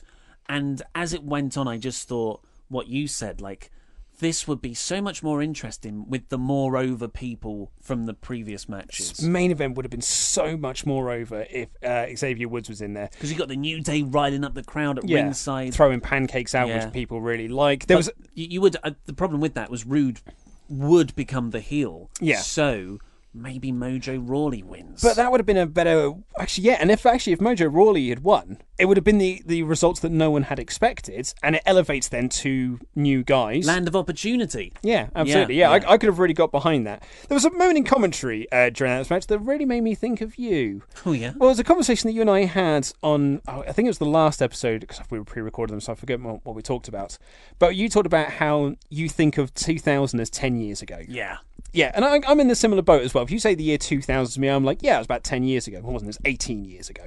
There was a moment during this when Todd Phillips said that this is the first time in 12 years that the vacant United States Championship is on the line on an episode of SmackDown. And I went, oh, really, 12 years? And I wrote down. And then he said, that was in 2006.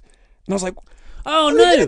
I was like, my God, 2006 was 12 years ago. How did that happen? I left school at 2006. I nearly graduated in 2006. I graduated university in 2007. 2006 was when that was like when I really got back into wrestling. I was in my second year of university. Oh man, it was a shock to the system at 6:30 this morning. So, this match wasn't as interesting, but the story was Jinder is working over Bobby's ribs that were injured in the previous match. It was the exact same match as the Woods match, apart from with Bobby Roode instead of Xavier Woods. It's every Jinder Mahal match you've ever seen. Yeah, and Roode, so the Colossus is going to be hit at the end, and Roode reversed it into the glorious DDT, and Bobby win. I thought he was going to kick out. Like, they didn't even do a series of near falls or anything like that, making this feel like it's a main event. It just felt like any other match on SmackDown. That's not a main event. It was just could have happened at any point throughout the show. And I'm all for, putting people down with one move and trying to get moves over so that you're not always expecting the kick out. Yeah. But this is a championship match. You should make these feel like it's a bit of a bigger deal. The end of a tournament. The end of a tournament, no less, that's been going on for a few weeks. An end of a tournament that was meant to culminate at the Royal Rumble. I'm glad that it didn't culminate at the Royal Rumble, by the way. That show's got enough on as it is. But, it didn't feel like the end of the tournament. It didn't feel like Bobby Roode had gone on this epic journey to win this championship. It just felt that Bobby Roode's now the champion. It's his first singles championship on the main roster, and it just felt like it meant absolutely nothing. Totally. Like, when Dolph Ziggler vacated the United States title, that was meant, and it did, it generated a lot of interest. Oh, what are they going to do with the belt? And I guess when they announced the tournament, wow, they're really elevating the United States title. As soon as Bobby won, and as soon as that little logo, the copyright trademark thing in the bottom left-hand corner appeared, I was like, the United States title is exactly back where it was a month ago. Yeah. A mid-card thing that I don't really care about. I was actually really surprised. And perhaps I was just expecting this and it didn't happen. But because the match was over so abruptly and the celebration there wasn't any time given to the celebration either, I was expecting a Dolph Ziggler run-in. Yeah. I was expecting, maybe them to do the little thing in the corner and then do the big surprise angle out of nowhere that takes you, that kind of wakes you back up and be like, oh my God, something big is happening. But no, the show just went off the air and then Mixed Match Challenge happened. So we'd mentioned it in the show there, but you and I both came under fire last week for being too negative about the wrestling from last week. But I don't think we were overly negative in the show. Do you think we readdressed that in this episode? I hope so. I was consciously more positive. I was trying to accentuate the positives, the bits I enjoyed more. If I didn't like a bit, I'd say it. But the bits I did like, I would expand on more. As we're talking about it, I think we might have had a bit of Wrestle Kingdom 12 hangover because that's the first WWE stuff we watched after Wrestle Kingdom 12, last week's Raw and SmackDown. And it's absolute crap compared to one of the best shows of the year. Yeah, but Raw and SmackDown are never going to be able to compare to a Wrestle Kingdom because you're never trying to put a Wrestle Kingdom on every single week with Raw and SmackDown. But at the same time, I don't think last week's shows were particularly great. And I wanted to be more positive this week. And I did enjoy most of Raw, but man, SmackDown, I didn't think was a very good show at all. I really liked Raw. But you also were battling with tooth pain. Maybe that's why you didn't. Well, maybe that's what it was. Yeah, I had. My 2018 has not got off to the best of starts in terms of health-wise. I've told the story on the podcast that on New Year's Day I had to go to the emergency dentist. A 24-hour dentist. A 24-hour dentist, who I hasten to add, was annoyed at me for showing up because my appointment was booked for 8 and I was there at 7:30, and he was just like, come back at 8. I was like, you're not doing anything. I'm in absolute agony here, and I need you to, write me a prescription that I can go to a 24-hour pharmacy and go and get. But eventually I did. What if he had been working non-stop all day, and he's like, I've got half an hour. I've got half an hour before this Luke Owen guy comes in. I'm just going to squeeze out an episode of The Good Wife or some other generic network I could tell show. I could tell you what he was doing. He was watching Mrs. Doubtfire. Really? Because Mrs. Doubtfire was on TV, and I was sat in the parking lot. And I could see through his window him watching Well, Mrs. that's Doubtfire. fair play. It's fair play. It's a fantastic movie. It is a great film. I actually made the him like examining my teeth a little bit more bearable because I could see Mrs. Doubtfire. I could see Robin Williams being his comedy brilliance. Yes. So that was bad, and then I had to go get another round of antibiotics because the pain was still quite bad. And I went to the dentist, and that's when they told me you've got a dead tooth. Ooh, and great punk band name. And you're going to have root canal surgery. Now I'm not. I've had this with my wife over the last couple of weeks. I'm not scared of the dentist. I just don't like going to the dentist. Yeah, it's like I'm not scared of air travel. I just don't like it. No, actually that's a very good, because I don't really like air travel. But I'm not like, I don't get onto a plane and be like, oh my god, oh my god, oh my god. But I will grip the arm seat during takeoff and landing because I just don't like those bits. And it's uncomfortable. Yes. Yeah. But like, you're talking about uncomfortable. Crikey, O'Reilly. So, I go to the dentist for my root canal, and they told me it was going to be my first of 3 trips for this root canal thing. And so, like, they'd done on the previous trip, they'd done X-rays, which I nearly choked on because they have to put this big plastic thing into your mouth that you bite down on, that kind of like goes all the way to the back of your throat. That's only you, mate. I think you've been taken for a ride there. Perhaps. What shape was the plastic thing? And then, so I got into the chair, and they were like, a lot of this will be uncomfortable. But like, so they sat me down before. That's my come on line. That used to be my come on line. So they sat me down first off to be like, here's what we're going to do. We're going to take out the filling in your tooth, and we're going to drill in, and we're going to clean out and try and repair the nerve ends, the damaged nerve ends that are in your tooth at the moment. And then she said something that, like, I'm sure they have to say, but you almost rather they didn't. Now, the tools we use are quite thin and quite delicate. So if they break, we will stop, tell you that the tool is broken inside your tooth, and then we'll talk about options. Oh my word. That is something you don't want to hear when you don't particularly like going to the dentist already. I didn't like getting a filling done. Like, hey everybody, I'm John Cena, 16-time WWE champ, saying support really WrestleTalk. So then we get a lay wrestling. down on the thing, and they kind of like, I like it. tip the chair back, do us all put a a little favor and bib round me, and then they put in. They clamp my mouth like fully open, so it's the Kazuchika Okada cell. Yeah, mouth when just. his teeth just. Well, no, because my mouth just had to be fully open, so because I need to get into the underside of the tooth. So your mouth's just there, like completely open, and they put this clamp in to make sure that your mouth doesn't close. Your mouth is constantly open, and then can't even bite down. No, and then they get this sheet of plastic, and then shove that inside your mouth and around your gums to like catch blood, so the blood doesn't just fall down the back of your throat or anything like that. So you just create this like pool of bloody heck. Horrible liquid and stuff, I guess, and like, shards of teeth as they drill into it. And I was in there for, I think, an hour and a half. Actually laying down for about an hour and a half. Oh, holy hell! Just them, and you can't see anything. Like, all I can do is just stare at the ceiling and just stare at Mrs. Doubtfire on. She didn't even have the radio on or anything like that, so it was just pure silence. So all you can hear is just. And then like, can you get me a 10? And your head sort of being roughed around. Yeah, and man, like they jab you in the gums with the anaesthetic and stuff to kind of numb you.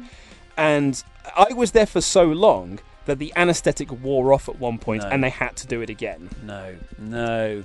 And then is that part of the course for root canals, or was it you specifically? No, I think that's part of the. I don't know. This is the first time I've ever had to have it done, but it was. I mean, it's genuinely. I can't think of anything I've done that was worse than having root canal surgery. It was just diabolically bad. Not even putting Alexa Bliss at number 10 in your. I would happily put Alexa Bliss at every single spot in that top 10 and take the brunt of the feedback, then have to do root canal again. That's got to be a video for December 2018. You liked last year's top 10? Here we go. Number 8, Alexa Bliss. Screw you, and then read out a mean comment. Number 9, Alexa Bliss. That one's for you. So anyway, they like just drilling and drilling. And then they there was one point when, like, because obviously I can't feel anything, all of a sudden I just felt this sharp pain, like someone like had almost like stabbed me in the cheek, and I was like, ah! And so I gripped, and I went, and you can't talk to you, go like, Yeah. And then she's like, there was this awkward moment where she always like says to you, like, does that hurt? And you go like, but that doesn't really mean anything. Sounds like no and yes. Yeah, exactly. But I don't want to move my head because she's got a drill like in my mouth. I don't want to move my head in case it like throws her off where she is. So you have to kind of like slightly move your head or slightly nod your head. I don't think there was anything in my mouth, but I couldn't see. Not have a blink like. That's what we should have done. Yeah, blink once, yes, twice. Chihuahua. And then, and I just got this sharp pain. So then all of a sudden, she went into panic mode. Like her and her assistant started frantically doing stuff, and then she jabbed me again with the anaesthetic, and she was like, "Pain now?" I'm like, And then I was fine. I was like, but that was a real worry for me. Also, she has this bit of a nervous tick where she keeps like shaking her head slightly, and I can see her shaking her head, which just to me suggests that bad things are happening. Oh God! Finally, it's over, and they put in a temporary filling, and they took all the apparatus out of my mouth, and I sat up, and my jaw was aching so much because it had just been stuck open for 90 minutes, and I sat up, and my cheek, the pain was unreal. It was so uncomfortable. And she's there, like, sat down and trying to tell me, like, what had happened and what we're going to do at the next session, where they're going to put my filling back in and do the scale and polish and all this sort of stuff. And I'm not listening. I'm just not listening because all I can feel is just this untold amounts of pain. And she was like, I'm going to prescribe you these antibiotics. Take them as a, like, emergency. Don't take them now because you have to finish the thing. And I'm not seeing until the 2nd of February. So she's like, take them, just take some painkillers. So I go to the pharmacy. And for whatever reason, apparently I picked rush hour because there was a queue out the door. No. Everyone was really slow. It's flu season still. It's flu season. I was meant to get my flu jab while I was there, but I just wanted to go home. Because I'd left the house at 2. It's now 5 o'clock. Just jab all the needles in me today. And eventually I got my painkillers. From Saw 2. I got my painkillers. I got home and I had this sad look on my face. And my wife turned to me and said, like, I don't think we should go to Hastings, which was our plan. And I was like, no, I want to go because I feel like I'm ruining our weekends now, which makes me feel even more sad. And then I was like, however, they did tell me that my cheek is slightly inflamed, and if it gets any worse, I might have to go to A&E. So we decided we would stay at home over the weekend. However, on the Saturday, I did go for a bit of a ramble, and that was nice. I felt much better, and I went to this local cafe and had a banging vegan breakfast that was it was delicious. But I'm feeling so much better now. That's great. You've made me sort of contort a bit. I was going to say, you just look so uncomfortable now. Because we had this kind of conversation a little bit throughout the week. Yeah, I told you I'd watched... This was more in depth. Yeah, because I told you I'd watched The Punisher, the Netflix series, and I said there was a moment in that made me feel very queasy, and I haven't felt like that since Saw 2, when the woman gets thrown into the pit of syringes. And you, all of a sudden, I just saw you go green. Well, needle. As soon as you said the needle into the gums, that's my needles are my thing. I can't even look. I have to put my hands over my eyes. Yeah. Even if they're on screen, they don't have to be going into anyone. What do you like when you go to like get blood tests done? It's awful. Yeah, I'm a nervous wreck for about the day before. Yeah. Yeah. So. Oh mate, that's horrible. But it comes from when I had braces as a kid. Mm-hmm. All the injections into my mouth, and Yeah. you had them as well. You get the mate, remember teeth yanked I had out the head back. brace. Yeah. So, Yeah. Well, anyway, so that was my trip to the dentist. Ugh. Well, let's get into some iTunes reviews. What a tale of two halves with the intro, the fun hairdresser story. I'm so glad we started with that one. Yeah, Digger. People have turned it off. Digger 1994 writes. Our attention brigade, isn't that great? Wrestle Talk. They're 23 probably if they were born in 1994. They would be, yeah. Christ. Bumbling but brilliant fools. Rambles in the title, so don't change the random content that always worms its way in. Well, I hope you enjoyed that. Yeah, I guess maybe they were talking about how we slightly restructured the video bit with less rambling. But hey, we've super served you with rambling here. And Josh Eagleton writes, #support Wrestle Talk. Ollie and Luke are consistently, yes, great word, great at bringing me the latest wrestling news and always entertaining. Keep it up, guys. Keep at it, guys. Thanks, Josh. Thank you, Josh. Great reviews all round. Oh, well, with that, we will see you on Saturday with a new show, but more importantly, get ready for this. On Monday will be the return of Fantasy Booking Warfare with a big one for the entire Men's Royal Rumble match. Love you, bye.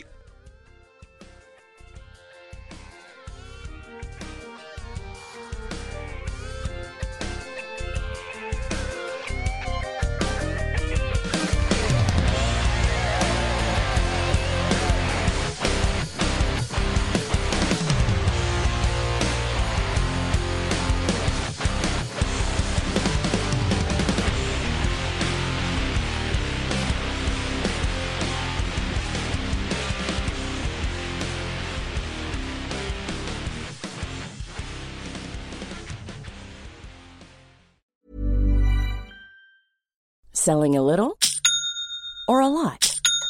Shopify helps you do your thing however you cha-ching. Shopify is the global commerce platform that helps you sell at every stage of your business. From the launch your online shop stage to the first real-life store stage, all the way to the did we just hit a million orders stage.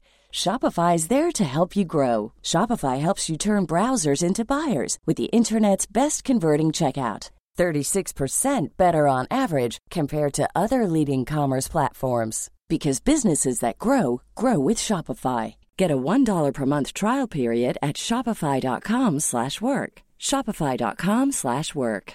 Hey, it's Paige DeSorbo from Giggly Squad. High quality fashion without the price tag. Say hello to Quince. I'm snagging high-end essentials like cozy cashmere sweaters, sleek leather jackets, fine jewelry, and so much more. With Quince being 50 to 80% less than similar brands.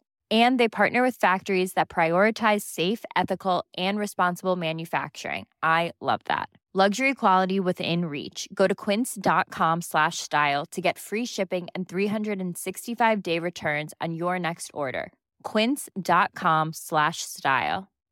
Hi, I'm Daniel, founder of Pretty Litter. Cats and cat owners deserve better than any old-fashioned litter. That's why I teamed up with scientists and veterinarians to create Pretty Litter. Its innovative crystal formula has superior odor control and weighs up to 80% less than clay litter. Pretty Litter even monitors health by changing colors to help detect early signs of potential illness. It's the world's smartest kitty litter. Go to prettylitter.com and use code ACAST for 20% off your first order and a free cat toy. Terms and conditions apply. See site for details.